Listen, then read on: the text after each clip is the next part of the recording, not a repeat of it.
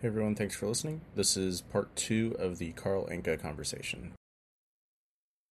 I know we've been talking about not having a creator from the right of the attack for it seems like a year and a half now, or 2 years or longer. But for us who watch United every week, well, every 2 days this last season, it's clear as ever the biggest hole in the team is we don't have a proper holding midfielder, right? One of the things that I've said more than once is that we're solving the midfield question by committee right now. Yes. With Fred and McTominay. So you have two players kind of doing the job of one, which in one sense, it's kind of it's the platform for that organized chaos of Bruno, right? Because if you have two players who neither of them can really pass, you need a really assertive player in front of them, which is what Bruno is, and which is what Donny van de Beek clearly is not. I think that Carl, that analogy of a startup, versus a bigger company is so good. You come into work and you're like, oh yeah, who does the copies? It's like, no, you need to go down to the shop, buy a copy machine, you make your own copies, then you drop it off to the client yourself. And that's Bruno. He's just, okay, you're not doing anything, give me the ball, I'll do it. Yep. You go there, I'm going to tell you where to be, I'll do it. And Van de Beek is it may be dismissive, but he's a system player. I've said kind of dismissively that we wanted Jack Grealish and we got Ander Herrera, except he is maybe even more timid. The ability is there, but I think it's like you said. In this case, being assertive is not just one of many qualities you can have. It's a requirement for this position. Yeah. 2020, 2021 Manchester United. Like, if you're going to play in that role, you have to make things happen yourself. Every consistent starter in that Manchester United team is assertive, or is on some level a bit of a bastard, right? Harry Maguire is an amazing emotional lightroom. He swears constantly. I've never seen. He loves calling people a fucking knobhead. He loves calling people a twat. He loves telling the ref fuck off. And what's great about Maguire is he doesn't mind it if people swear at him. Maguire has that very rare quality where you can see you can get in an argument with him for 30 seconds and everything will be fine afterwards. And you saw that against Crystal Palace where him and Rashford just swore at each other for ages about offside, and it was cool immediately afterwards. And that's why he's captain. Yeah, he's really good at playing. Yeah, he's a really good defender. Yes, he never gets injured. Yes, he's consistent. But also, when the shit hits the fan at United, Maguire goes, keep the fucking ball, you dickheads. And they keep the ball for 5 minutes. That's great. Aaron Wan-Bissaka is, and I mean this in the nicest way, he's really Croydon. You're not going to tell that. You're not going to get under that boy's skin, right? There's not much I can do as a journalist right now about Wan-Bissaka that will make Wan-Bissaka go, oh, maybe I'm not good. Wan-Bissaka, and again in the nicest way, Wan-Bissaka is the person in the United team probably closest to responding to one of my negative tweets with his paycheck. Right? His confidence is on that level. He knows he's good on one-on-one. He knows he's got the better of Raheem Sterling. He knows that when certain guys come in that domain, he's going to lock them up. And he knows certain players. He knows there's loads of teams right now that don't want him on a 1v1. So they send in double teams or they send in crosses in the back post. And yeah, he needs to work on that stuff, but his confidence is just there. Luke Shaw now has finally kicked on a bit and he's just there now. He's just like, I'm not going to.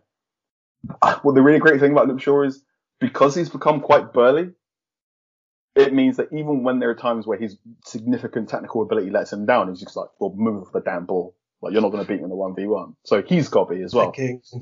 Yeah. Scott McTominay. 6-1 Luke Shaw. Yeah. Scott McTominay almost compensates for his sometimes erratic passing and his failings and spatial awareness through his utmost professionalism and his complete understanding of if I'm just like Manchester United, short back and sides, talk about all the classic stuff and prove myself every single day and work hard every single day, I'll be a United player. Fred is, again, has that weird emotional lightning rod thing that Maguire has. I've never seen a 27-year-old or 28-year-old player be as openly patronized as Fred. But it's very clear that everyone in that United dressing room loves Fred. Like, Fred is good vibes. Right? Bruno Fred Fernandes. is great vibes. We don't take any Fred slander here. Great vibe. Paulie is the leader of the Fred Hive. Yeah. His XV is off the chart. If Fred was fit and started the Europa League final, you will see. Yes. Yes. Mason Greenwood is a very good example of this sort of, you have to be assertive and you basically have to play football the wrong way to work at Manchester United. Mason Greenwood takes some terrible shots, right? And he takes garbage shots frequently.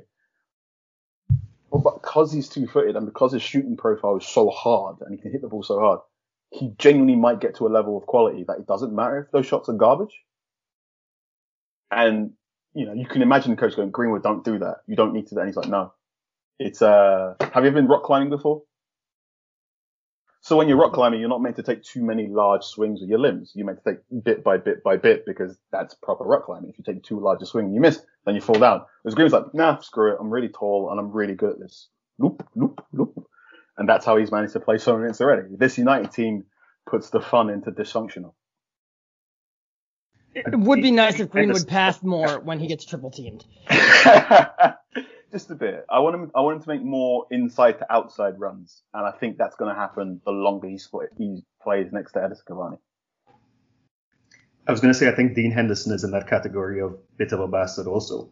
Oh yeah, which is a big part of his appeal compared to De Gea, right? I think his I'd be interested to hear your take on this because I think United quietly might have a goalkeeper problem this summer. Because there's nowhere for De Gea to go. He's the highest paid player in the league. Dean Henderson hasn't. There was a perfect opportunity for this handover that it was such a great example of, this is why Solskjaer is such a good man manager. Because here's this very human moment, go on paternity leave essentially for David De Gea. So now there's no choice but for Dean Henderson to start in the league. Natural handoff. And De Gea has never been the type, unlike some other goalkeepers currently on the books of United, to make a fuss in the press or have his people make a fuss on his behalf. So it was perfect. But then, Dean Henderson had a couple of wobbles. De Gea starts the Europa League final, which normally that's what you would expect, because that's the competition he was playing in. But because second place was locked up with a couple of weeks ago, that became the biggest match of the season, and it ended up being a controversy. But you can't say that Dean Henderson made himself the unequivocal, no questions asked, I'm the number one at Manchester United. You can't say that with 100% certainty. And now you have two goalkeepers on first team wages. Tom Heaton supposedly coming in. You would guess that's as probably a third goalkeeper, not a second. Lee Grant is being retained. Lee Grant, is that official now? I know he was in negotiation, right? Lee Grant is probably being retained. I assume it's going to be a contract where will be more coaching. But you're completely right. This is so football managers often use the term a nice problem when they have two players in good form. This is a nice problem to have, and you eventually say, well, eventually this either goes from being a nice problem to a problem, or it sorts itself out. And Solskjaer was giving the impression, I have two number ones. This is a nice problem. He did the right thing with a handover. A very good example of why you need to be assertive to be a United player. After United beat Fulham in January, Solskjaer said United don't do offsides. So they don't play the offside trap. So there was that goal, the goal that Fulham scored, very, looked offside, but it had this moment where Eric Bailly didn't push up.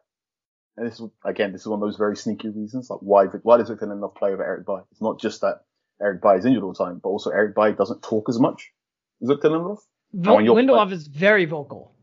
And when you're playing in a medium, that middle block with two defensive midfielders that can't quite do all the actions, Harry Maguire is not the quickest. He needs someone in his ear going left, right, man on to do that stuff. Otherwise, Harry Maguire is going to get killed in open field.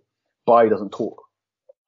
And that's a big reason. So there's a moment where Bailly didn't talk to Maguire. Maguire steps up. Bailly doesn't move up as well. Ball comes over. Fulham score. We talk about it in the press conference afterwards and said, Solskjaer, what happened there? Did you try and play an offside trap and goes wrong? He goes, no, we don't do offsides. Which, if you're a Champions League aspirant team and you don't do offside traps, you're going, okay, that's Well, we were a Europa League team by then, so. Yeah. If you're a team with Champions League aspirations and you're not doing the offside trap 1 or 2 times, you're worried, right? One reason why Manchester United concede a lot of set pieces on top of all the other things is because you never see them do the offside trap because it's not coached. Then Dean Henderson comes in and he's constantly screaming, up, up, up, up, up, just yelling at everyone to move. And Dean Henderson essentially coached the offside trap when he's on the field. There have been it was during AC Milan in the first leg of the Europa League. There was a moment where I heard Dean Henderson in Old Trafford go, bit more forward, Eric, bit more forward, bit more left, thank you. As AC Milan had I think it was a set piece of some sort. And I remember I took a note. I said, hang on, Henderson's done this a couple of months ago. United weren't doing offside traps. And I asked Solskjaer, I said, hey, I overheard this during the game. Are you now teaching offsides? And Solskjaer did that thing he always does when I try and push him on an extra layer where he looks down and then he uses his left hand on his chin and he goes, kind of. We're bringing more layers season by season. But again, you're relying on players to take personal the problem with United is in defense, the players have to take personal responsibility for their actions. And it's up to them if they want to talk. And it's up to them to set up how they're going to play. And in attack, it's up to the attackers to interpret what they want to do. Now, if you've got a lot of geniuses in attack and a lot of resilient, strong bastards in defense, great, amazing. You're going to finish in the top 4. If one of those guys gets hurt or off colour, you're in trouble. And this is the problem with United where it can be quite difficult, or it should be harder. It's harder than it should be for United to take a good performance from week to week to week to week to week. It's not the same good performance from week to week, which is why you have that weird comeback thing where you're going, wait for it. I'm hoping that going a goal down is going to clarify your mind. There it is. Hold on, I'm glad you brought this up because it's literally the number one thing I've written down. You've written about United and their set pieces and how there's a mix between the zone, the man marking, and it requires a lot of people to take individual responsibility. And when they win the first ball, very good. If they don't win the first ball, very bad. It's been obvious. They were really bad at defending set pieces once Maguire went down, but they weren't much better when he was hurt, when he was fit. And it was obvious all season long. Why was there no change? Like, what is the positive to playing this style, which seems to have so many different things that can go wrong? When it goes right, what advantage is it giving you? The positive is it's easy, right? The positive is in a season that crammed 10 months worth of football into 9 months, and where you're playing a game every 2 or 3 days. That's the easy system, right? And it relies on get to the front post, and if you can't get to the front post, Harry Maguire's going to sort it out. And Harry Maguire doesn't get hurt. Harry Maguire doesn't get sent off. Harry Maguire doesn't drop a stinker. Like even a bad Harry Maguire game is still a 5 out of 10. And Harry Maguire, he knows how to head a damn ball away from goal. He can't really score it, but he knows how to do those things. And I think that's why that was the system for this season. And Solskjaer's not stupid. I don't think that will be the system next year. I think they will most likely try something a little bit more inventive, and they'll probably have, their very good analytic team will tell them this is where we got done in all these games. And I promise you, if I, working at The Athletic, can spot a problem, multiple people at United can spot the problem. The question now is how do you fix it? And how do you fix it when you have maybe 4 hours in a week to coach? Yeah. So we're coming up on an hour now, and I think that was going to be close to my cap for this episode. But all right, cool. I did have. We got more Tarantino questions. I did have one sort of transfer question for you, Carl. As you mentioned, noticing problems at Manchester United, they've got a lot more people in place now to do that. The last transfer window was a little bit hectic. Whereas Ollie's first season, he brought in players who addressed very direct needs. And then last year they wanted Jadon Sancho, but that didn't happen. So they kind of, called audibles, and they brought in Donny van de Beek, who's a player that didn't necessarily fit the system, but he kind of gives them tactical flexibility. This summer, again, it seems like Jadon Sancho is obviously the number one target, but there are other areas that Manchester United want to address, particularly in midfield. And I was wondering if there was a specific player that you had in mind for filling that number 6 hole in the squad. Nice try. I'm being mean. You know, I don't like to talk on podcasts on social media about particular individuals in relation to United. But because if I say it, then one of the aggregators will chop it up, and then it'll be a thing. What I will tell you is what I prefer to do, which is just list the attributes the player needs to have.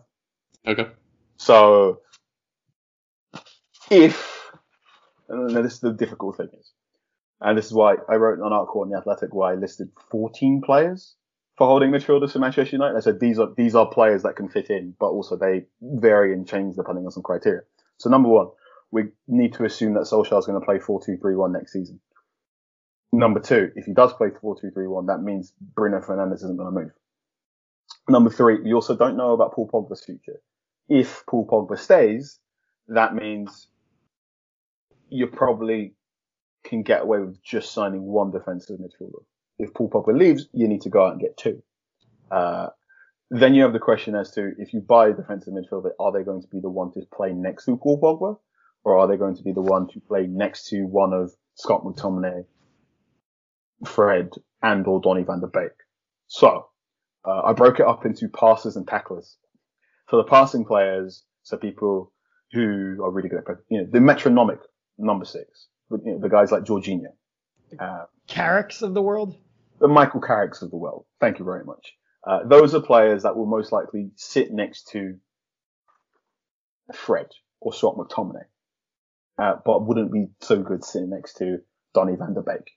So there is a need for Manchester United to have someone who can progress the ball from deep, because that takes a lot of the attacking burden away from Bruno Fernandes. Bruno Fernandes, his problem right now is not only does he have to drop deep centrally, but also he has to drop deep left to collect it from Luke Shaw and or Fred and or Marcus Rashford sometimes, but also especially he needs to drift right to pick the ball up from Aaron Wan-Bissaka, because Aaron Wan-Bissaka isn't so great at that. And also, again, this also depends on who ends up on the right-hand side. If it's a Mad, I think Bruno Fernandes doesn't have to move over to the right-hand side as much, which means he can stay central, which then also has a knock-on effect for the person that plays ahead of him. So that's what a passer can do. And there are players out there that have the passing archetype. There's one player in Italy who, if Marco Verratti doesn't play for Italy, I'm sure you're going to hear his name, and I'm sure you're going to start going, I want that person for Manchester United. There is one player for AC Milan right now who put in a very good audition. He's more of a box-to-box player than a defensive player, but put in the sort of position, the performance we're like, they'd be interesting to pivot for Manchester United. So those are your passes, and you don't necessarily want a ball-carrying player because Fred can sort of do that. The really interesting thing about Fred is Fred can make passes, but if you put a senior passer next to him, he basically just becomes a younger brother. The Fred and Pogba pivot should be better than the Fred and Scott McTominay pivot, but I feel as if Fred and Pogba need to have a conversation about how that relationship works. Because I've seen 2 or 3 times where Fred's been on the ball and Pogba is looking at him and pointing, go forwards. And Fred just stops and passes the ball to Pogba, and Pogba's like, okay, I'll just do it myself. Bless him. I love Fred so much. I love Fred because Fred is, in the same way that I love Danny Welbeck, because Danny Welbeck did exactly what I do if you made me play for Manchester United as a striker. I love Fred because he plays exactly like how I would play for Manchester United, which is just, I'm trying my hardest and I'm running about and I know what I need to do, but sometimes the passes go wrong. I'm just not good enough. You can see when Fred puts in a really good performance, I can see exactly why Pep Guardiola was interested, right? I'm like, right, that's why you would have taken him, you would have coached him to be like Rodri, or you'd have turned him into a better version of Fernando, right? You'd have just made him an intercepting guy next to Fernandinho. And his whole thing would have just been, I nicked the ball, high up the pitch, here you go, Kevin De Bruyne. And that's it. But Solskjaer hasn't quite got the bandwidth to teach him all that stuff. So he's going, Fred, try your best. And when it goes wrong, like, give a thumbs up. And it speaks a lot to how, Fred's character, that he can be so erratic, but no one at United hates him. I forgot who it was, but someone once described him as like he's like a friend's baby where you play with him and he's really cute and it's awesome, but then at the end of the day you get to give him back, as opposed to when you have a baby and then like at the end of the day you're tired and you're like, oh, I'm still responsible for this, and that's kind of not as cool. Yeah, Fred could have so easily have not worked out at Manchester United. A player that erratic and that, I'm going to be mean here, upgradable, could easily been bombed out, could easily been frozen out, could easily just never been spoken again. There have been better players that have left Manchester United because they have less to offer, like in terms of a dressing room performance. But the fact that Fred spends most of those training sessions turning up to free kick practice, and Bruno Fernandes and Telles are like, yeah, we don't let him take the free kicks, but we just like having him there, speaks to how, again, vibes are really important. And in that thing of, if you work at a startup culture and everything's kind of dysfunctional, having someone at work who you can complain with and who gets it is really useful. And that's why I think Fred is useful. So that's the passing holding midfield players. I also think United need to get a tackling bastard, right? So Michael Cox, who also writes for the Athletic, wrote a fantastic piece at the start of the 2019-2020 season where he said every single top team in Europe, every single top team in the Premier League, and probably every single top team in Europe is defined by the person that plays number 6. If you just want to understand how does this team work, look at who's their number 6 is. So at under Mauricio Sarri, it was Jorginho, and that's how Chelsea were going to play. They were going to play through Jorginho, playing. We never quite saw proper Sarri ball, but it was metronomic passing and one-touch passing. Liverpool, it was Fabinho, and Fabinho was just, I am your stopper. When Liverpool do their high-pressing football, I'm going to stand on the halfway line or the edge of the penalty area, and I'm basically the pressure valve, and if you get over me, I'm going to put a boot in you. Fernandinho had a very similar role for Manchester City, right? When Tottenham were at their pomp, we're talking peak Poch Spurs, that guy was Moussa Dembele, which is, if you are side by side with me, you're not going to get the ball off me because my quadriceps are massive. I miss Moussa Dembele so much. Man. He was so good. And that was the thing, right? That was the guy. And I think, and the problem is, there is no one out there who is ready-made all-in-one buy now tackler that Manchester United can go out and buy in Europe. There's a lot of players between the ages of 21 and 23 who are like, I can tackle, but I can't really pass. So put a passer next to me, I'll sort it out. And that's great if you keep Paul Pogba. And that's the problem with holding midfielders. Every single player you can get is very much defined on the person you put next to them. So if you go out and buy a guy who can only tackle the ball, that's fine. If you keep Paul Pogba and you play him next to Pogba and you go, okay, Pogba, you can do your 4-3-3 off the left because this guy's going to stand next to you on the right and just sweep up everything. You can't do that with Donny van der Beek, because Donny van der Beek, if you play him next to him in a deep line pivot, he's going to run forward and go, get me the ball in those interesting places, and your tackling guy's going to go, I can't do that. So therefore, you need to get a tackler who can also pass, and that means you've got to spend an extra 20 million. So that's when you stop shopping and say the bottom half or the Europa League targets of France, and then maybe you need to start looking at the top level of the Netherlands, if that makes sense to you. And that's why I can't name one player. I will say there is one guy who just got relegated, who if Pogba leaves, United could probably pick him up for about 20 million, and I could replicate some of Pogba's work. Oh. I think that's because I love that article that you wrote about, the profile of player and how much depends on Pogba staying or leaving. I think it's funny because especially in years of international tournaments, these things change so quickly. Mm-hmm. Because for months now, I've kind of felt like, okay, the Pogba issue for this summer is settled. But of course, Pogba's agent is notorious for not necessarily doing what people expect, as we just saw with one of his other clients in Italy. Mm-hmm. So who knows if this pops back up again, especially if France, wins the World Cup, and then we're going to have an interview of Pogba in a corridor outside a stadium saying, only God knows what the future holds or something like that. But if we assume Pogba stays, I think the best signing we could make is maybe a time machine. So we could go back and sign Nemanja Matic of 8 years ago. Yes. Who was the perfect profile of player. He can tackle and pass, Premier League proven. And he's left-footed, which is really important. And he's left-footed. Unfortunately, plays like he's 45 now. So one of the interesting things about,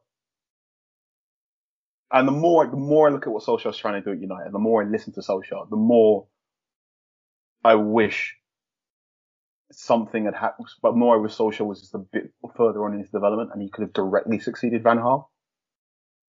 Because Solskjaer's basically spent 6 to 8 months just trying to undo a lot of the work Mourinho did, and then trying to get back to some of the Van Gaal stuff. And a large problem with that is basically 3 years of that Mourinho, 2 and a bit years of that Mourinho bit was with Paul Pogba, and we've essentially wasted 2 years of Paul Pogba's bit. And also, those 2 and a bit years, Mourinho didn't buy the player Paul Pogba needed. So again, Paul Pogba was another good example of Manchester United are a startup company. So Paul Pogba comes in, like, we're gonna make you head of creative content. You're gonna do this, this, and this, and this. And he goes, great. What's my team? Who am I gonna be in charge of? What do you mean? Who are you gonna be in charge of? You run everything. I can't do that. That hits really close to home right now. Yeah, like I gotta make my own gifts.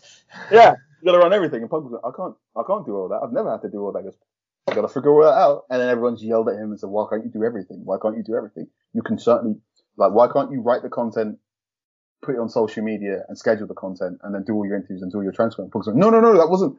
I had this guy called Perlo. I had this guy called Marchisio. I had this guy called Vidal. What? I need help. And Pogba was the person at the start that goes, our company, I need help to help with all the hours. And then rather than give Pogba the help, they hired above him in Bruno Fernandes. And Bruno Fernandes is like, oh, cool, I'll just do all the work myself. And then everyone's like, wait, why couldn't Pogba do that? Pogba's like, no, you still need to fix the other organizational issues. Right? One of the big things. Jose Mourinho knew he needed to get a player to sit next to Paul Pogba because Mariano Fellaini couldn't do it. And he knew that Ander Herrera couldn't do it. And he knew he needed a proper number 6. But rather than hire someone who was fit for purpose and that could continue with Paul Pogba and grow older with Paul Pogba and grow together with Paul Pogba, I've semi-joked about this. He looked through his phone book and went, oh, Matic, how you doing, buddy? And that's one of the big problems that it's not Matic's fault, because when Matic is good, he's great. And when Matic is bad, he's always bad. And that's a thing he's always had, even in his Chelsea and Benfica days, that he's just wildly divergent. But I just don't think he was ever fit for purpose for Manchester United. He was one of those players that was bought not for, that's the problem United have had for a while, basically up until Solskjaer arrived, which was they were buying players not based on what can you do for Manchester United, but they were buying players, what have you done previously? And this is the easiest mistake you can make in the transfer market, or the easiest mistake you can make as someone from the outside looking in when you are linking or naming players in relation to your football team, is you're looking at what they're currently doing and saying, that's cool, I want that in my team, instead of going, how did he do that? And is that applicable to move over? So I'm going to be really mean here. I do not understand why Manchester United fans are talking about Ruben Neves. Thank you! We've been known to call Ruben Neves Midland's Fred. Before Fred was, as good and useful as he is now. Because I don't even think we think that he is as good as Fred is right now, except for the fact that he's, scored. He could shoot. Oh, he's hit one from out of the box once. Colin is sick right now. Colin is absolutely sick right now. Ruben Neves is a good player for Wolves. He's a good kind of metronomic passer. He can press, he can tackle a bit, and he can shoot from long range. Those aren't things Manchester United need right now. Right? I don't need you to be kind of a metronomic passer. Are you a progressive passer from deep or not? I need you to be B+ at this right now. And if you're not, I can't buy you. Are you a B+ tackler and interception player? And if you're not, I don't need you. And the long shots from deep, we've got Paul Pogba, we've got Bruno Fernandes, we've got Mason Greenwood, we've got Marcus Rashford. We have too many players that like taking long shots. We need to reduce to the long shots. We need someone to pass it from deep so our players who take too many long shots can take it from closer to the goal. And that's the bit of scouting and that's the bit of recruitment that United are really bad at. That's also why Manchester United have only made a profit on three of their players over the last decade, because they're so bad at this. They're like a talent vortex, right? This is why so many players leave United and are better elsewhere. And people go, oh, the player should have stayed at United. You're going, no. You should be going, why couldn't we get that version of that player here? What are we failing to do? And again, the startup culture. Do you have an HR department? Do you have a copy machine? Is your Wi-Fi set up? I work in journalism, right? In 2015, I was working with a sub-editor, and a lot of media companies don't have sub-editors anymore. The sub-editors were the first people to get fired from media companies. So we got told to pivot to video and pivot online. And this is why you see so many typos on online articles, right? You can tell when a website has a sub-editor because it's just nicer to read. And very often my sub-editor tells me, what does that sentence mean? I go, oh yeah, that joke doesn't make sense. Get rid of it. And I remember the sub-editor told me, Carl, as a journalist, no matter what company you go to, on your very first day, walk in and go, how do we spell the word okay? Oh, that's brilliant. He said, just go first day, go, oh, cool, great. You write your article and go, oh, by the way, how do we spell the word okay? And he goes, if they don't have an answer, leave. Because the company that knows this is how a style guide spells okay. It is capital O dot capital K or OKAY or whatever. If they have a rule for it, then they've thought about something on a deep granular level, which means their structure, which means their organization. If they go to, just do what you want to do, then boy, you better be self-motivated and be able to do what you want to do every single day of the week. And there is a version of that for every single job, right? I will one day figure out the footballing version of what is your okay. It's the brown M&Ms in the bowl, right? It is, you need to have a quick sign for organizational structure at your club. And Manchester United getting there, I think Solskjaer has been really good. I mean, one thing Solskjaer was good at was basically just turn up at United and right, here are all the things we did under Fergie that you stopped doing. I'm going to bring them back. We're going to bring back suits. We're going to bring back this. We're going to get rid of that mosaic because it looks fractured. Solskjaer goes, okay, the big one that really, really makes me sad. Louis van Gaal came into Manchester United and goes, we need to upgrade your academy because it's been falling into disrepair a little bit, which is correct. And he went, I need you to turn all these pitches into state-of-the-art 3G pitches because I am going to spend a lot of time in the academy because it's Louis van Gaal. United go, absolutely, Mr. Van Gaal. You're here for the long run. No expense. Blah, blah, blah. There's your check. Bang, bang, bang. Van Gaal comes in and goes, I need player tracking information to all these players. I need to install cameras up here. These cameras are going to cost £50,000. United are going, expensive, but very well, Mr. Van Gaal. Here you go. Bang.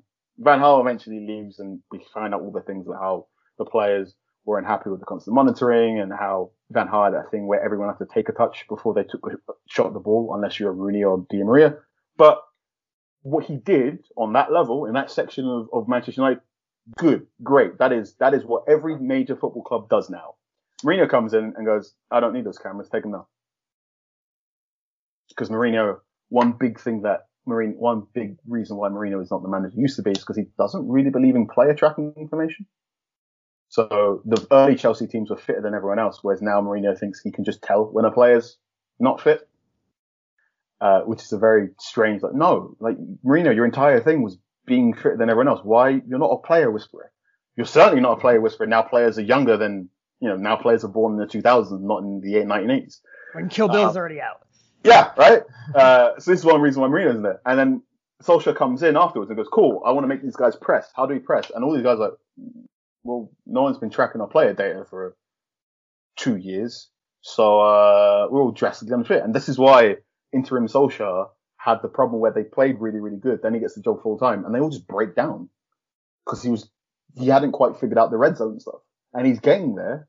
But at the time where Mourinho succeeds Van Gaal is the time where Liverpool are beginning to get their act together under Klopp, when City are beginning to get their act together under Pep, where Spurs to a degree are beginning to get their act together under Pochettino, right? At the time where all the top six clubs are going, this is what we're going to do for the next 5 years. Mourinho came in and went, get rid of that Van Gaal stuff. And now Solskjaer's coming and going, oh no, I could have used those things for Van Gaal. That's really annoying. So they're doing well. And I think we've tweeted this before, Brent, about how Manchester United are very business casual. Yeah. So they used to be unserious, but now I think they're business casual in that, okay, all right, you're not going to get first class if you're on a plane because you're not in a suit, but it's nice you're wearing a collar on your outfit now. It's nice you're wearing some shoes other than trainers.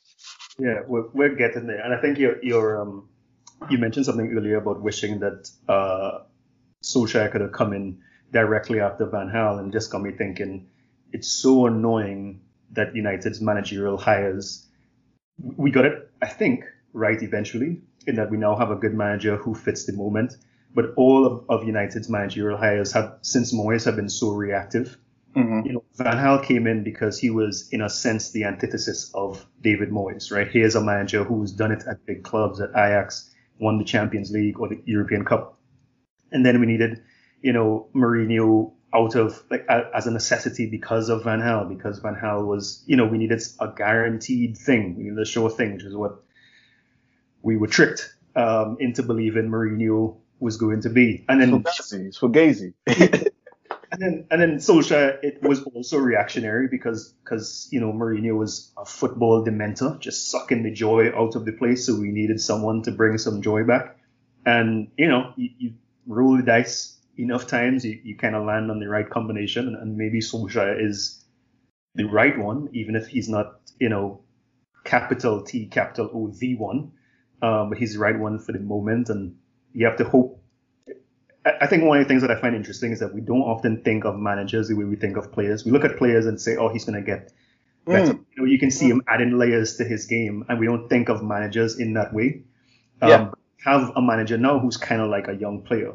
It's like seeing, Aaron Wan-Bissaka can cross now. He could take some touches in the middle of the pitch. He can do some attacking combinations, but you can still see his weaknesses.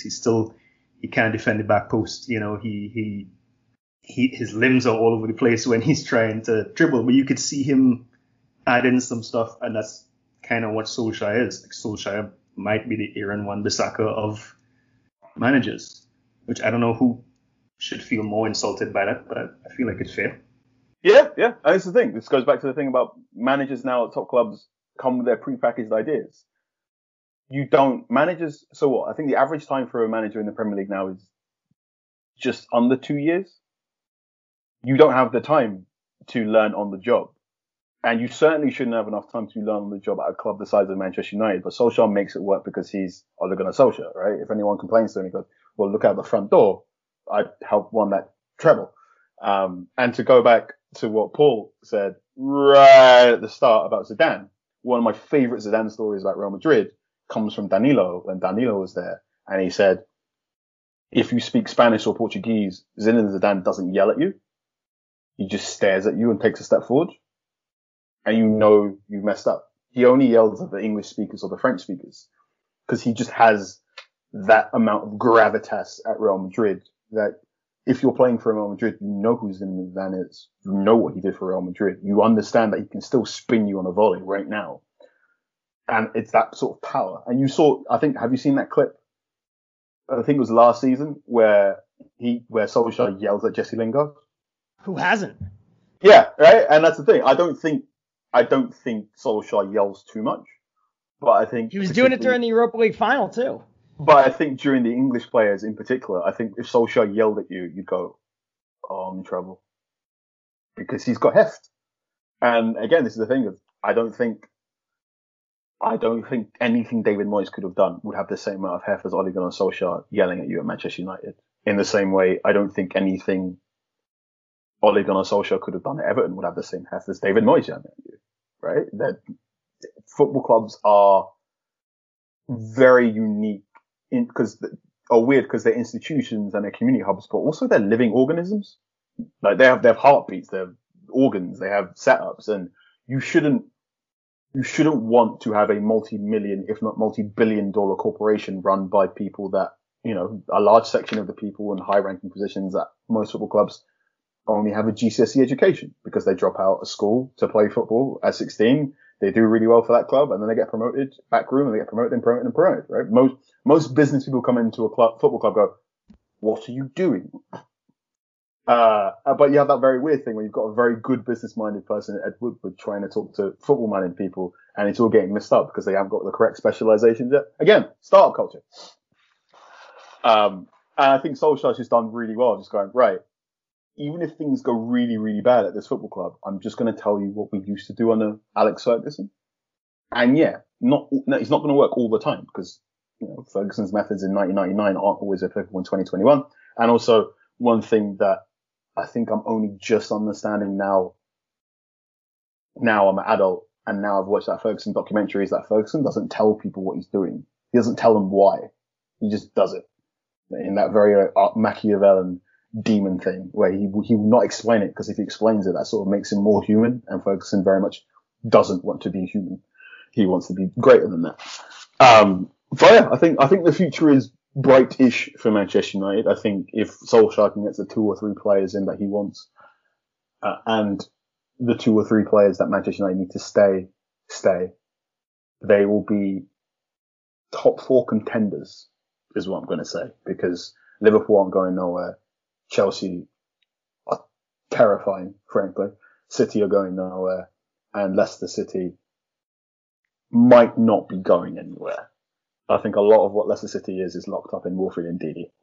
That gives me more hope that if we did get the time machine that Brent talked about, we would actually go and sign Matic from 8 years ago and not do what we would have done probably 4 years ago and been like, oh, we can go back to 2003 and sign 17-year-old Ronaldo and just give it time. He's a little raw, but give it some time.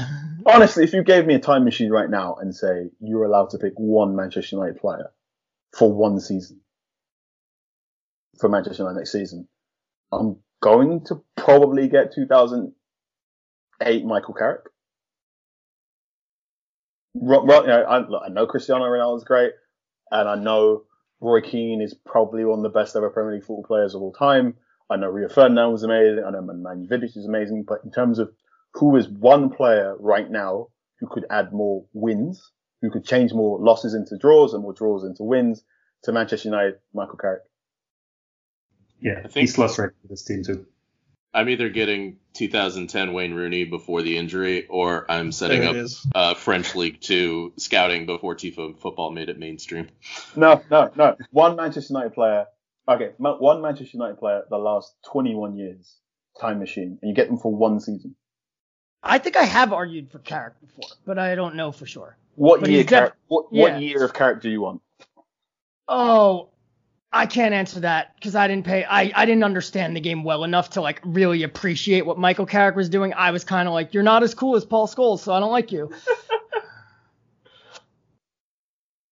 I'm getting 2000. Yeah, I think I'm 07 08 Michael Carrick for this team. That's for me. Yeah. I remember in a team full of stars, he just came off as so boring, but I was too young to understand that boring was exactly what they needed from that position. And that's exactly what this team needs. I think you can find it you think you can find the chapter online, but Michael Carrick describing what it was like playing Barcelona in that 09 final is, man, that is a different kind of scary. Yeah, I read his book. He just went, he goes, oh, I thought I was one of the best players in the world. Then I played Barcelona and Iniesta and Xavi beat me back so badly. I had a severe mental dip that I don't want to call depression, but kind of sounds like depression. Oh, right. And he struggled the whole next season and struggled through the World Cup. And now, this is one of my strongest beliefs that I know is wrong in football, at least, right? So I know this is wrong. I know this is not true. I know this is wrong, and I know this is not true. And the more I learn about football, the more I understand this is not what I'm about to say is nonsense. But if Darren Fletcher was available for that final, Manchester United win 2009. Everyone thinks that. Oh yeah. It's absolutely not. Sir Alex Ferguson definitely thinks that. Carl spent so much time prefacing it with, I know it's wrong, and yet no one will ever disagree with him on it. Absolutely not. 100%. That's one of my two. I know it's probably wrong, but I'll be on my deathbed believing that and Ronaldo being poisoned in the 1998 World Cup final. Ooh. My two. I'm going to go to my grave believing those. I don't care what the evidence says. That's me in the 2017 Jaguars. I'll go with David De Gea was in on the fax machine. I will go to my grave saying that David De Gea did not actually want to leave and he was in on the fax machine thing. All right. Can we bring I back hate- 16-17 Mkhitaryan for the vibes? just I the love- scorpion kick. I love that boy. Like, Yes, there we go, Carl. deeply, I want Mkhitaryan to do well and like next to nothing to do with football. But again, he's got a really good players tribune piece, and he's such a nice boy, and I should find a more intelligent way to do that. But he speaks 6 languages. His sister probably speaks around 10 because he's an interpreter for the United Nations. So Mkhitaryan speaks French, German, English, Italian. I think he spent a year in Brazil on like soccer school and then learned how to speak Portuguese. And then when it was at Shakhtar, we're just like hanging out with all the Brazilians going, wait, how do you speak this? He's very emotionally intelligent, quite tender. So I was really excited when I heard about Manchester United. And then I remember there was an old interview where Jurgen Klopp said, I underestimated how many hugs I needed to give Mkhitaryan. And we're doomed. If Jurgen Klopp's saying, I didn't hug you enough, and you're going to go play for Jose Mourinho, I was like, oh, good grief. Well, speaking of that time machine, if we brought, fresh out of Dortmund, that Mkhitaryan to Solskjaer's system, like, are we vibing pretty hard with that, or? I'd play him on the right hand side. I think that'd be quite interesting. I think Mkhitaryan would end up being the next Juan Mata in that role, in that you're not kind of quick and you're most probably a 10, but yeah, you're smart. And it's the same thing. You know when Juan Mata plays next to Paul Pogba or when he plays next to Bruno Fernandes, and both those guys are very clear, like, oh, thank God you're so smart. This is so much easier. I hate to do this, guys, because this has been a lot of fun, but we got to wrap up this episode now. Boo. But Carl, thank you so much for coming on. It's been an absolute pleasure. And, so I am over at The Athletic. We have a sale on for anyone over the Euros. So it is £1 a month for the next 6 months. If you sign up there, I've just helped start a brand new series we're running there. We're looking at the 10 players to watch at the Euros. And so I started things off with Alexander Isak of Sweden, who is just, man, that guy is going to cost a Champions League club 65 million in like 2 or 3 years. Before we do this podcast, I'm currently writing a piece about all the relegated players that should be kept in the Premier League. So I need to go finish that and then go have dinner. And then also I'm on a personal capacity. I'm trying to do something on one of the host cities in the Euros and what that means for them to be a footballing landscape. And I'm also trying to do something on toilets in football stadiums and how that they are going to need to be redesigned in the age of COVID. So, a wide array of articles on the Athletic. Hope you enjoy that. Also, yes, I wrote a book with Marcus Rashford. I'm going to hold it up now. It's called You Are a Champion. It's a children's book aimed for children between 10 and 16, but I've seen plenty of 7, 6, and 8-year-olds picking up and saying they love it, and it's the very first book. So I hope you check that out. I wrote it with Marcus Rashford. Marcus Rashford loves it. Yeah. Exciting stuff. Strongest recommendation you can get. Marcus Rashford loves it. Thank you so much for coming on. Listeners, go check out Carl at The Athletic. It's one of the few sports publications that I pay good money for, my hard-earned coin, because it's worth it. Carl's one of the best sports football writers working. And pick up that You Are a Champion as well.